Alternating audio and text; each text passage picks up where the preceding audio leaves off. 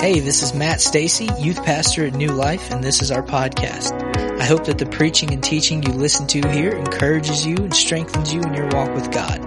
This podcast is a ministry of New Life, and as such is completely free to the listener.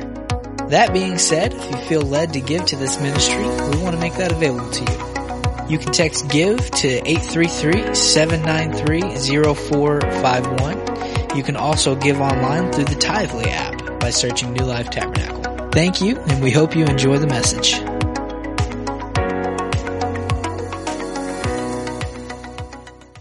If you wouldn't mind, help me pray over this tonight. Jesus, we thank you for this opportunity to be in your presence, to hear from your word. God, I ask you to help me to teach in a way that you can anoint. God, help me to say everything you'd have me to say, nothing more, nothing less. Open up your word to us, God. Illuminate it. Open up our understanding. God, help us to be doers of your word and not just hearers only. In Jesus' precious name we pray. Amen. You can be seated.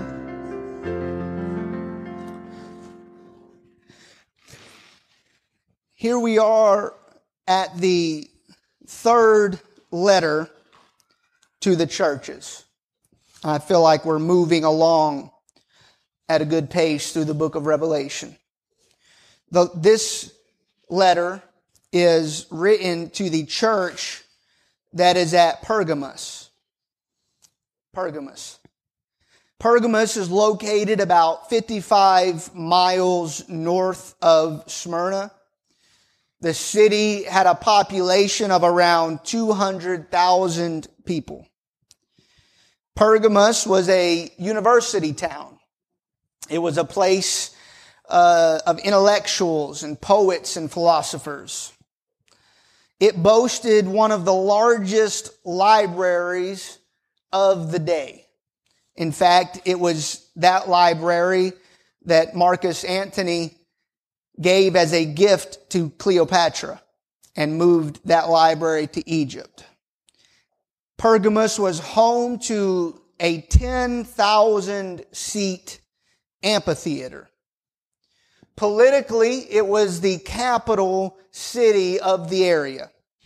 Spiritually, it was a satanic stronghold. That's the city of Pergamos that we're getting ready to study. And yet, God had a church in that city. We're looking at verses 12 through 17 tonight. If you wouldn't mind reading verse 12 with me. And to the angel of the church in Pergamos write, These things saith he which hath the sharp sword with two edges. Amen. We talked before how in each one of these letters, Jesus identifies something about himself that is important for the church to know. Whether it's new information or whether it's a reminder, he still feels the need to let them know. Here he reminds them of the two-edged sword that is his word. He that hath the sharp sword with two edges. The picture that would have come to mind if you were there is that of a Roman broadsword. It was used for close combat. It had two very sharp edges. It could cut you either way it swung. This sword that Jesus said that he had was a sword of judgment. Not only was it a sword of judgment, but it represented the power that is in the word of the Lord. I've said it before. When the end comes and that great battle comes, it'll be over with just the spoken word of the Lord. Jesus just has to speak the word and the battle is over. We have to labor and we have to pray and fight and battle. But Jesus just has that sharp two-edged sword that is his word. And when he speaks, nothing can stand against his word. The winds and the waves, they found out rather quickly that they couldn't oppose the word of the Lord. The legion of demons inside of the man, whenever Jesus stepped ashore and they came to worship Him, they found out they couldn't disobey the word of the Lord. The universe, when God spoke it into existence, found out that it had to obey the word of the Lord. And there's nobody breathing, not breathing, nowhere in the world, nothing in the world that can oppose the word of the Lord. There's power in His word. Jesus wanted to remind His church, though, because He didn't just say that it was sharp, it's powerful. He said that it's the sword, kind of as a reminder, just throwing it out there. If you're wondering which sword it is, it's the one that has two edges. It's the sharp one, but it's the one that has two edges. What does that mean? Jesus reminds His church that sharp, two-edged sword that we love so much and we're thankful for, it cuts both ways. It doesn't just cut one way. It's able to search and convict, but it is also able to condemn and execute. I'm thankful for the word of the Lord. When I'm in the presence of the Lord, it's His word that convicts me and that draws me to right standing with Him. It draws me to repentance. I'm thankful today for every preacher, and that includes my pastor who has done it faithfully for years, all of my life. But I'm thankful for every preacher that has had the courage to identify sin in my life by the preached word of God. And it just cuts straight to my heart. I'm thankful for those opportunities because His word is sharp and we've got to have it. But you know what His word does to those that are not in the church, to those that are outside of the will of God, outside of the church? It's a sword of judgment. It's not a sword of conviction, it's a sword of execution. When they stand before Almighty God, they've got to deal with the word of the Lord that was written and how their life stood up against that sharp, two-edged sword. Hebrews 4:12 put it this way, "For the word of God is quick and powerful and sharper than any two-edged sword, piercing even to the dividing asunder of soul and spirit and of joints and marrow, and is a discerner of the thoughts and intents of the heart." You can't even hide from the word of the Lord. You can hide from the preacher, but you can't hide from the word of the Lord. What does that mean? That means that you could be sitting on the pew looking like you've got it all together.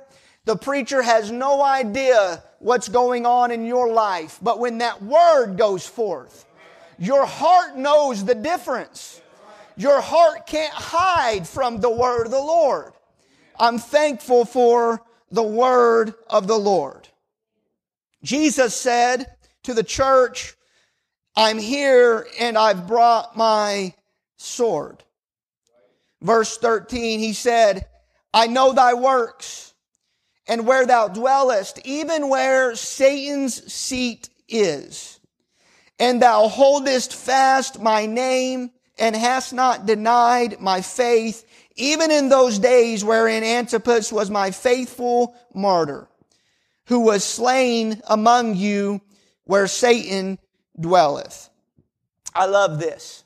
And Jesus does it in every letter that is written. He says, "I know." It's just a reminder, I know. How foolish the heart is that thinks that they can escape the all-seeing gaze, the all-knowing gaze of Almighty God. Once again, we find ourselves confronted with the fact that Jesus knows. And what does Jesus know? He knows two things, He says. He says He knows their works and He knows where they live. He's not taken by surprise. He hasn't lost their address. He knows exactly where they are. We look and He says that they're located at the seat of Satan. What does that mean? Pergamos was a center, if you will, of pagan worship. The other two cities were as well, but not quite like Pergamos. there were many religious cults. The other cities, maybe one or two, but here we have many religious cults and temples to various gods. Not only that, and this could be actually what Jesus was referring to, but if you were there that day, you would come across the nearly 40-foot altar built for Zeus. This was the seat of Satan. Satan is mentioned in 4 of the 7 letters to the churches. What does that tell us? That tells us that Satan is actively, always working to destroy the church. Amen? But be that as it may, Satan is not omnipotent and he's not omnipresent. He can't be everywhere all the time. Here we have his headquarters. We've identified his base of operation, and it is the city of Pergamos. How would you like to have Satan as a neighbor? Amen. You know, there's always that person that has a flat tire and it was Satan that gave him the flat tire. But how would you like to really be in the city, the same city where Satan had his headquarters?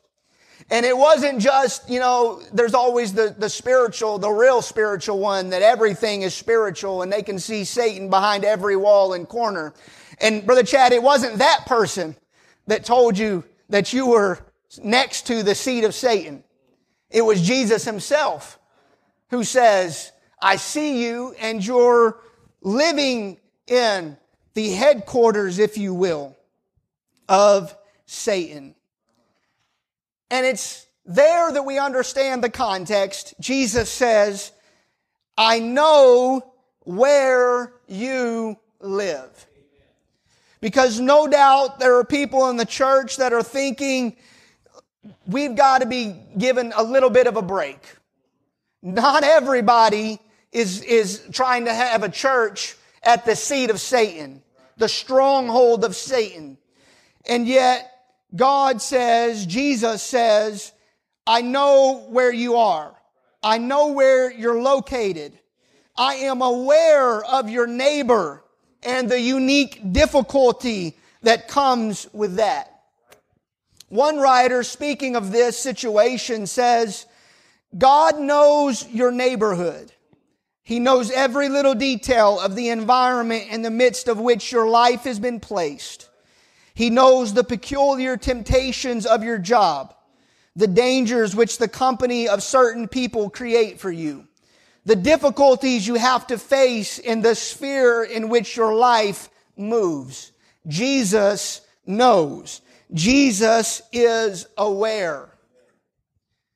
Jesus is aware of the spouse that is doing everything they can to live for God and to have their babies live for God, but their spouse doesn't like God, doesn't have any desire to live for God. Jesus sees the struggle that's there, the inner turmoil of that heart, the stress and the unique difficulty of that situation. Jesus sees the young person that goes to a school surrounded by people who do not fear God, do not love God, do not respect God or His Word. Jesus sees the saint of God that is working a job, fighting to remain pure, but living in the middle of a sinful world, surrounded by sinful coworkers and by sinful ideologies. Jesus knows. Jesus has not forgotten about you. That's the encouragement we can get from Jesus telling the church of Pergamos, I know where you live. I see your situation. I know the struggle that you're going through. And there's no one in this place tonight that Jesus has forgotten about, that doesn't see the unique difficulty that is your life living for Him. We also have to identify. We've identified the fact that He knows.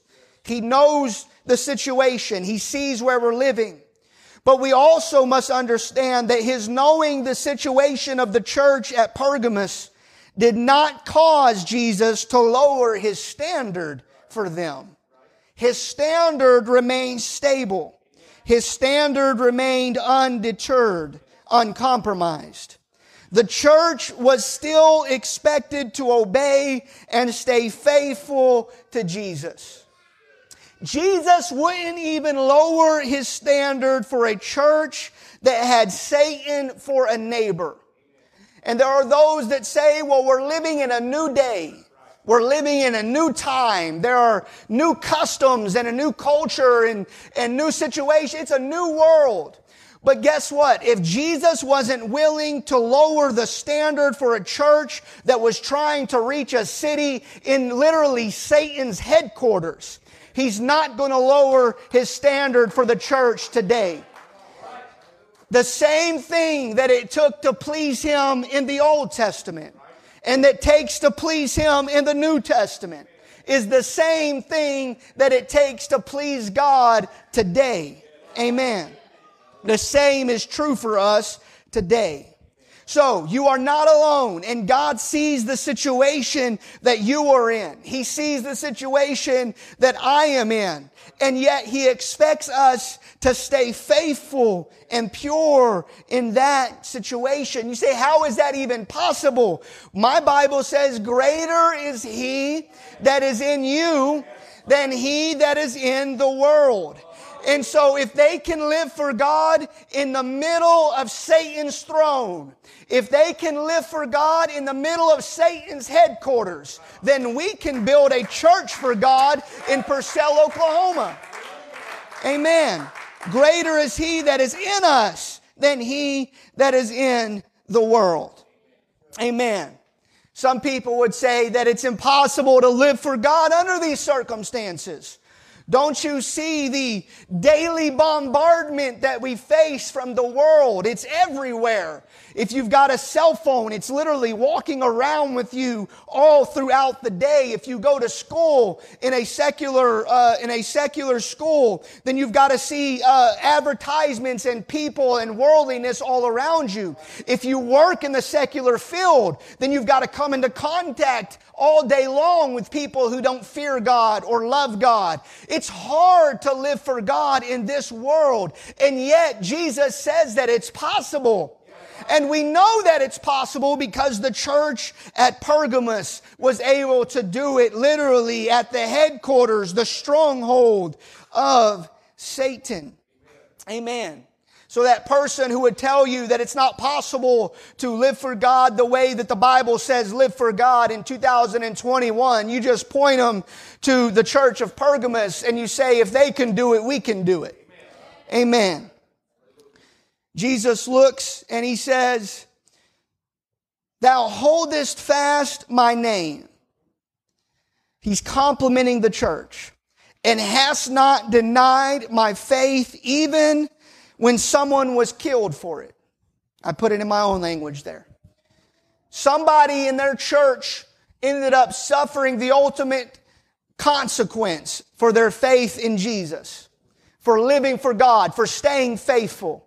And Jesus compliments His church for staying faithful and holding fast to the name of the Lord and keeping the faith. Here's something that's true in every generation. It was true then and it's true now. The world does not mind worship of Jesus. Worshiping Jesus is not the issue. That's not the problem. They are okay with you worshiping Jesus as long as you'll worship Jesus and everything else and everyone else. As long as you're okay worshiping a multiplicity of gods, then they're okay. In that day, it's interesting.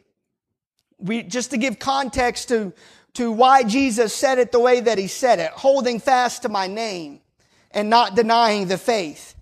Everyone in that day was to take a handful of grain. If you're in that day, and they've got a fire that is built for the Caesar, the emperor. It was emperor worship. You were required to take a handful of this grain. Didn't cost you much. Wasn't a big deal. Didn't really mean much. Brother Jeff, you could have done it and had no love in your heart for Caesar, for the emperor. But you were required to throw this grain into the fire and say, Caesar is Lord, and walk away. And that's all that was required of you. And you know what? No doubt, as I just said, there were plenty of people in that day who would do that and had no love in their heart for Caesar. Didn't worship Caesar, didn't really want to obey Caesar, probably didn't even like him. But yet they were willing to submit to throwing a sacrifice his way just because that's what's done. You sacrifice to Caesar. You say Caesar is Lord, you give him some sacrifice. But the Christian, unique among all of the religions in the day, you've got Judaism and you've got Christianity. And if you were alive in that day, the Roman government actually was giving, this is before the great persecution that was getting ready to hit the church. And the reason for that is because they were considering at the time Christianity to be kind of an offshoot or a branch of Judaism. And the issue that the world was having with these crazy Christians is these crazy Christians came along and they weren't willing to just hold their nose and throw the sacrifice into the fire and say Caesar is Lord and go about their business. Because there was a deep understanding and commitment to one God, Jesus Christ, and nobody else. Just strong monotheism. They were not okay, even just a little bit of another God sitting beside Jesus Christ. There is no room for any other God on the throne of Jesus Christ. So here we are in this day, and you wonder where the persecution started. The persecution started whenever the church wasn't even willing just to do that just little gesture. Just that little gesture to Caesar, because Caesar was not Lord to them. Jesus was Lord and is Lord. That made them angry. Not their love for Jesus, not their commitment to Jesus, but their refusal to compromise even just a little bit of their time, of their loyalty, of their commitment to another God, no matter how insignificant. And so this is why Jesus compliments the church for holding fast to His name. Because in the middle of a culture where everybody was doing it, whether they meant it or not, whether they really loved Caesar or not, everybody was doing it. But the Christians at Pergamos weren't doing it. They weren't giving in. They were holding fast to the name of Jesus. And there may come a day where we have to do the very same thing, where we have to give up some stuff. Because you know what happens the moment that they decided in that community not to take part in that? Everybody knew and everybody identified them as a Christian. There was no hiding once you decided to stand up against that and not participate in that. Amen. So Jesus compliments them. They refused to give up the name of Jesus. They held fast and they refused to deny the faith. Let's look at verse 14. We've got the compliments from the Lord, and now we have something else. Jesus says, "But I have a few things against thee, because thou hast there them that hold the doctrine of Balaam, who taught Balak to cast a stumbling block before the children of Israel, to eat things sacrificed unto idols, and to commit fornication." He said, I have a few things against thee. I've got a question tonight. When you hear that word, compromise, what comes to your mind? What emotion is stirred up inside of you? For me, it's a terrible taste. I can't stand even that word compromise. There's just something inside of me that I don't like it. Don't like it at all. And yet, I'm aware tonight that there is two kinds of compromise. There's a wise compromise and there's a worldly compromise. Example of a wise compromise is a husband and wife who have a disagreement and they can come to a compromise for the peace in the home. Or even at work and that kind of thing. There's a compromise that takes place. You want to do it this way, the boss wants it done this way, the boss is willing to meet somewhere in the middle. Sometimes, if you have a understanding boss. So that's a wise compromise. And then there's a worldly compromise. And that's the compromise I think of whenever I hear that word. We live in a culture of compromise. We live in a culture that is ate up with compromise.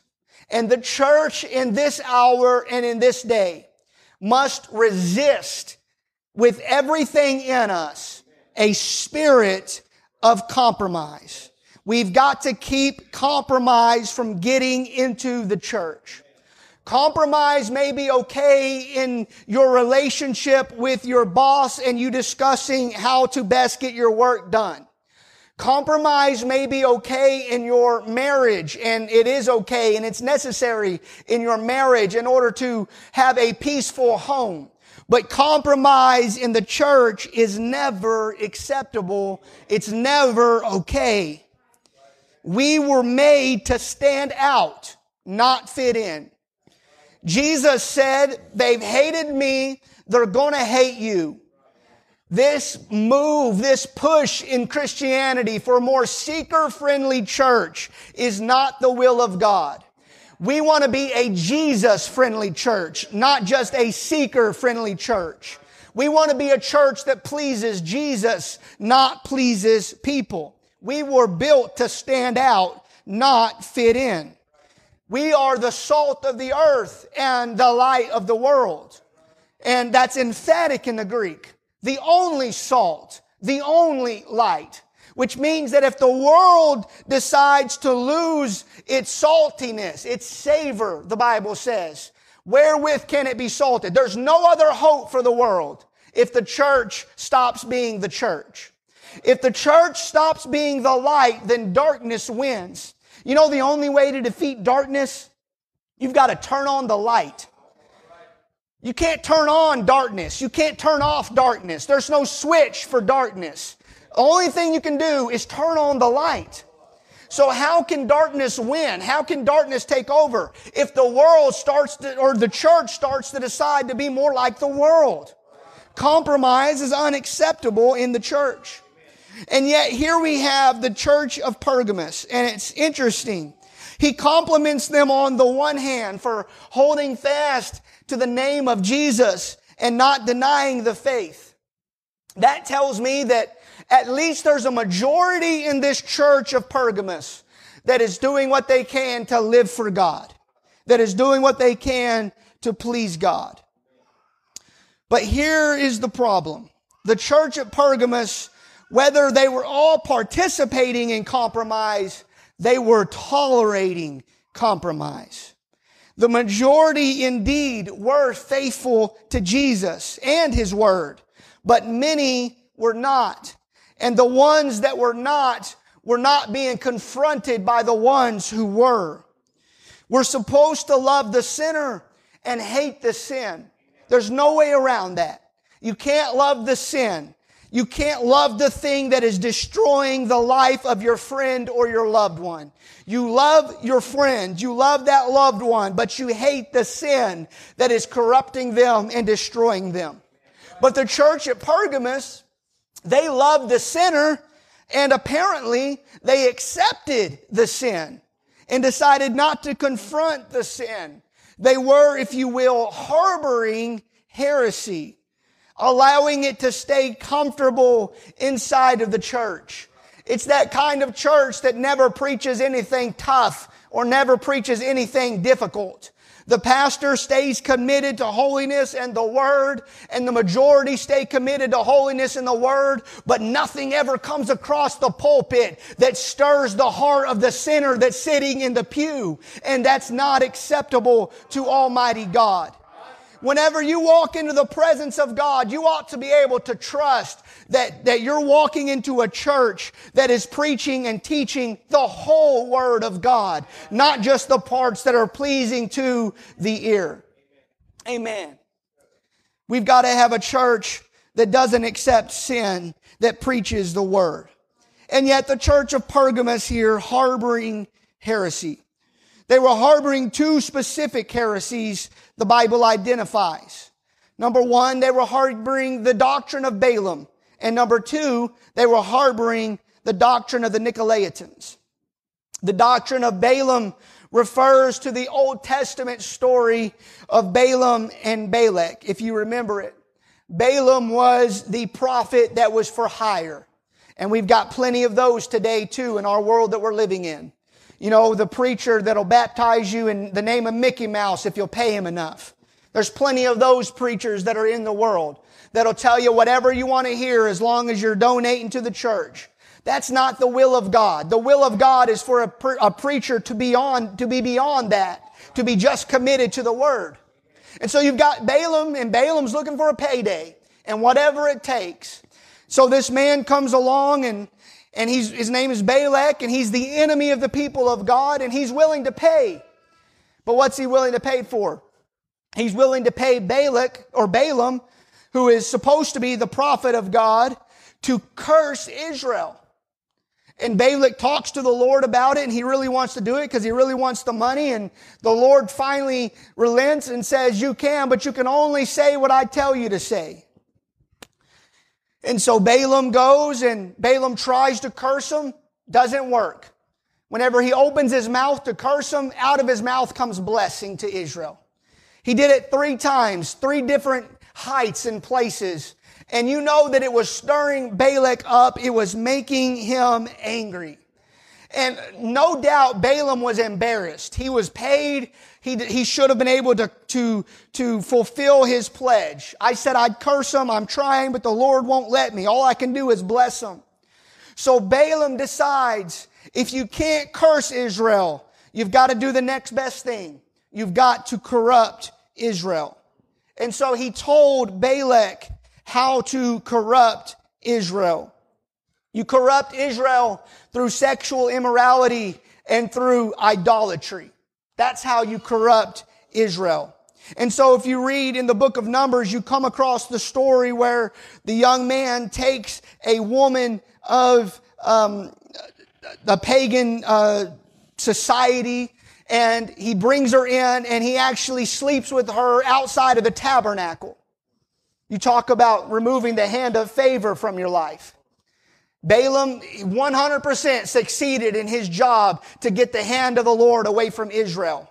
And there was a plague that took over Israel. And that plague wasn't satiated until the son of the priest drove a spear through both of those young people. And then the plague was ceased. But it shows us a principle. You say that's harsh. It shows us a principle that God is committed to a people that is committed to Him. And you, as long as you're staying faithful to God and you're staying loyal to God and submitted to His Word, you've got the hand of God covering you and covering your life and covering your family. But the moment you decide to walk away, the moment you decide to let God go and the things of God go, the hand of God's coming off your life. That's the doctrine of Balaam. And so inside this church, they have harbored the doctrine of Balaam. And the Nicolaitans, that's basically the New Testament version of this very old doctrine. Here's something that's true. If you want to destroy the potential on your life, the anointing of God on your life, and God's favor removed from your life, all you need to do is give your love and adoration to another. If your goal is to get the hand of God off your life, if your goal is to get the anointing of God away from you and off of your life, all you need to do is go into idolatry. give yourself over to another. Idolatry is serious sin. Serious sin. There is, in some places, a law. If you owned, let's say 1,000 acres, and you decided you wanted to sell all of that land except for 1 acre in the middle of that 1,000 acres, you're able to do that. And legally, you're able to build a road from the edge of the 1,000 acres all the way to the middle 1 acre, so that you have access to that 1 acre. The same is true with our lives spiritually. If you decide, I'm going to sell everything I've got and give to the Lord, I'm going all in except for this one little place in my heart. I'm not going to commit that to God. This is mine, whether it's my finances, whatever it is. In fact, I don't even have to say it tonight. As I'm teaching this, you can think of something in your heart and in your life maybe that is that one place that you don't want to give to God. You'll give everything else but that one place. Satan has access to you because of that one. It doesn't matter how much you've given to God. Doesn't matter how much you've committed to God. You've committed 99%, but as long as you've got that 1 acre, He has legal access into your life. He can build a road there, and He can control you from that one place. Idolatry is a serious sin. Amen. What is an idol? An idol is anything or anyone that you cannot live without. Anything or anyone that you cannot live without. Anyone that you run to and trust in fully or give all of your devotion to unreservedly is an idol. Idols come in many forms. Idols come in the form of money. Idols come in the form of things. Idols come in the form of sports and entertainment. There are many different areas where idols come. And make no mistake, you are not beyond the war that takes place in every heart every day. There is a war that takes place every day in your heart. You may not be aware of it every day because you've got to be spiritually discerned to understand the war that's taking place. But every day that you wake up, what did Paul say? He said, we wrestle not against flesh and blood, but against principalities and powers. Every day when you wake up, you're in a war. Your heart is in a war. And what's the war taking place? Between God and the things of this world that would like to sit on the throne of your heart. Every day you're in a war. And that's why every day we've got to wake up and we've got to recommit ourselves to God and cast down every care before His throne and every would-be idol before His throne, because we don't want anything to separate us from God. Amen. Idolatry is a very serious sin. And it doesn't start quickly.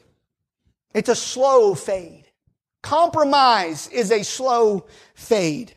Here's the truth about compromise.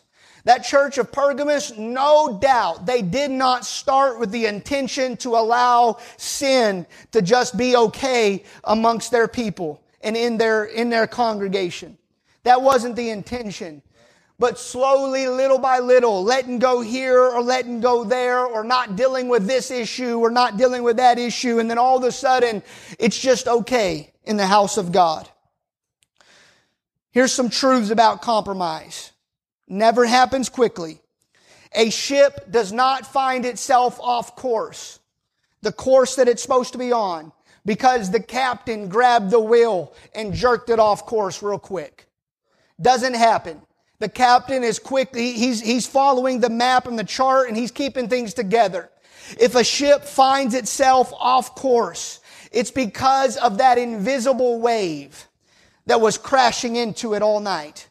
It's because of the invisible wind that was blowing against it and pushing it slowly, little by little. It's those invisible currents that just one after another stack up until where all of a sudden you wake up in the morning and you realize that your ship is way off course, not where you intended to be.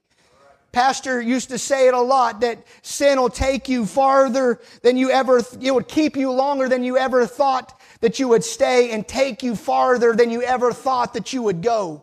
That's how compromise works. It's not just a quick turn. It's just a little giving in here and a little giving in there until you're all the way away from where you started. And you have no idea how I got here. That's the way compromise works, little by little. Compromise always lowers the standard. If you've got a conviction, if you've got if something in your life, remember there are three kinds of conviction. There's biblical conviction, and that applies to everybody across Christianity. And then there's pastoral conviction. There are certain things that the pastor of a church feels impressed and in need of because of maybe the environment or the city that he's in to take a stand against, and the pastor's able to do that. And then there's the third realm, and that's personal conviction. And I'm afraid it's that third realm of personal conviction that is almost unheard of today. Everybody just wants the minimum. But you know what compromise does? No, compromise never comes along and says, let's raise the bar. Compromise never comes along and says, you're not doing enough. I think you can give more. I think you can do more for God. Compromise comes along, and compromise is the one that says in your ear, well, you've been doing this for a long time. I think you can give in. I think you can rest. I think you can just let go. That's what compromise does. It always lowers the standard. The next thing compromise does is it's always that first step towards total disobedience. Compromise is just the first step. Look at the life of David. His compromise with Bathsheba, how does it start? First, it starts with him compromising his responsibilities as king. The Bible says while kings were at war, David was back at the palace. He first compromised his responsibility as king. And then, interestingly enough, we don't know how long this relationship with his eyes and Bathsheba's body had been going on. Could have been a long time. We don't know how long he wrestled with it. But we know he compromised his eyes. And he allowed his eyes to see things that they should not have saw. And with that, he compromised his integrity. The next thing he did is he compromised his leadership. How did he do that? Did you know that if you read the Bible, that he sent his servants to go get Bathsheba? This was not a secret in the palace. He wasn't even throwing it under the rug. Everybody knew because he sent his servants to go get her. And it all started with him just compromising his responsibility as king. Little compromises turn into big compromises. Compromising at home as a father and becoming an absentee father, not there for your children, turns into compromising the faith. Same with mothers and same with children. You don't want to compromise. You don't want to start down that road. You want to be everything you can be for God every day. We look at verse 16 and 17, and we're just going to read the first part of 16. And this is the solution. This is the cure. This is the answer. Because as I said before, Jesus never condemns. He never brings that condemnation without showing them a way out. And so he tells them, you've compromised. The majority of y'all are still believing the truth and believe in holiness and hanging in there, but you're allowing those that don't believe to just stay on the pew unconvicted, unmoved. He gets on to them, he corrects them, and then Jesus gives them the answer. Verse 16, he says, repent, repent, repent. What is the solution? Repentance. What is the answer? Repentance. Is the answer walking away from God? No. The answer is always repentance. When correction comes, when conviction comes, the answer is not run away. The answer is not embarrassment and hide your face from the church. The answer is always repentance. when David was confronted by the man of God, and the man of God pointed his finger in David's chest and said, "You're the man." David could have responded like Saul. He could have got angry. He could have got emotional. He could have ran away. He could have done all kinds of things. But David, the Bible says, he just dropped on his knees and repented. It hit him all at once, that conviction from Almighty God. Repentance is the answer. And I really believe that was David's finest hour, because it's the tale of two kings. He's faced with the opportunity to go down the same road that Saul did. And instead of going down that road and blaming everybody else, David says, "I'm the man. I'm the one. You're right, man of God. I've got to get right with God. I've got to repent." Repentance is the answer. I wonder if you wouldn't mind standing. Repentance is the answer. The answer is never walking away. I put it out on social media the other day, but here's the truth. Conviction is the mercy of God. Every time you feel convicted in your spirit, in your soul, you feel that tug on your life that says, I'm doing something that's wrong and I need to get it right. That's the mercy of God. That's the mercy of God. You ought to repent, and then you ought to thank God for His conviction. Every time God gets onto you, every time, the Bible says He chastises those that He loves. He corrects those that He loves. You know who loves the child? Which parent loves the child the most? It's not that one that spoils that child. It's the one that corrects the child. That's the one that loves the child, because it sees a future in which no correction happens. Amen. Where somebody else has to correct. The prison's full of people's children who they didn't correct them, so the government has to correct them. And the state has to correct them. Jesus corrects those that He loves.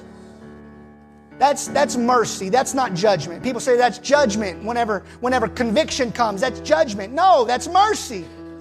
Judgment is whenever it doesn't come. When conviction stops coming.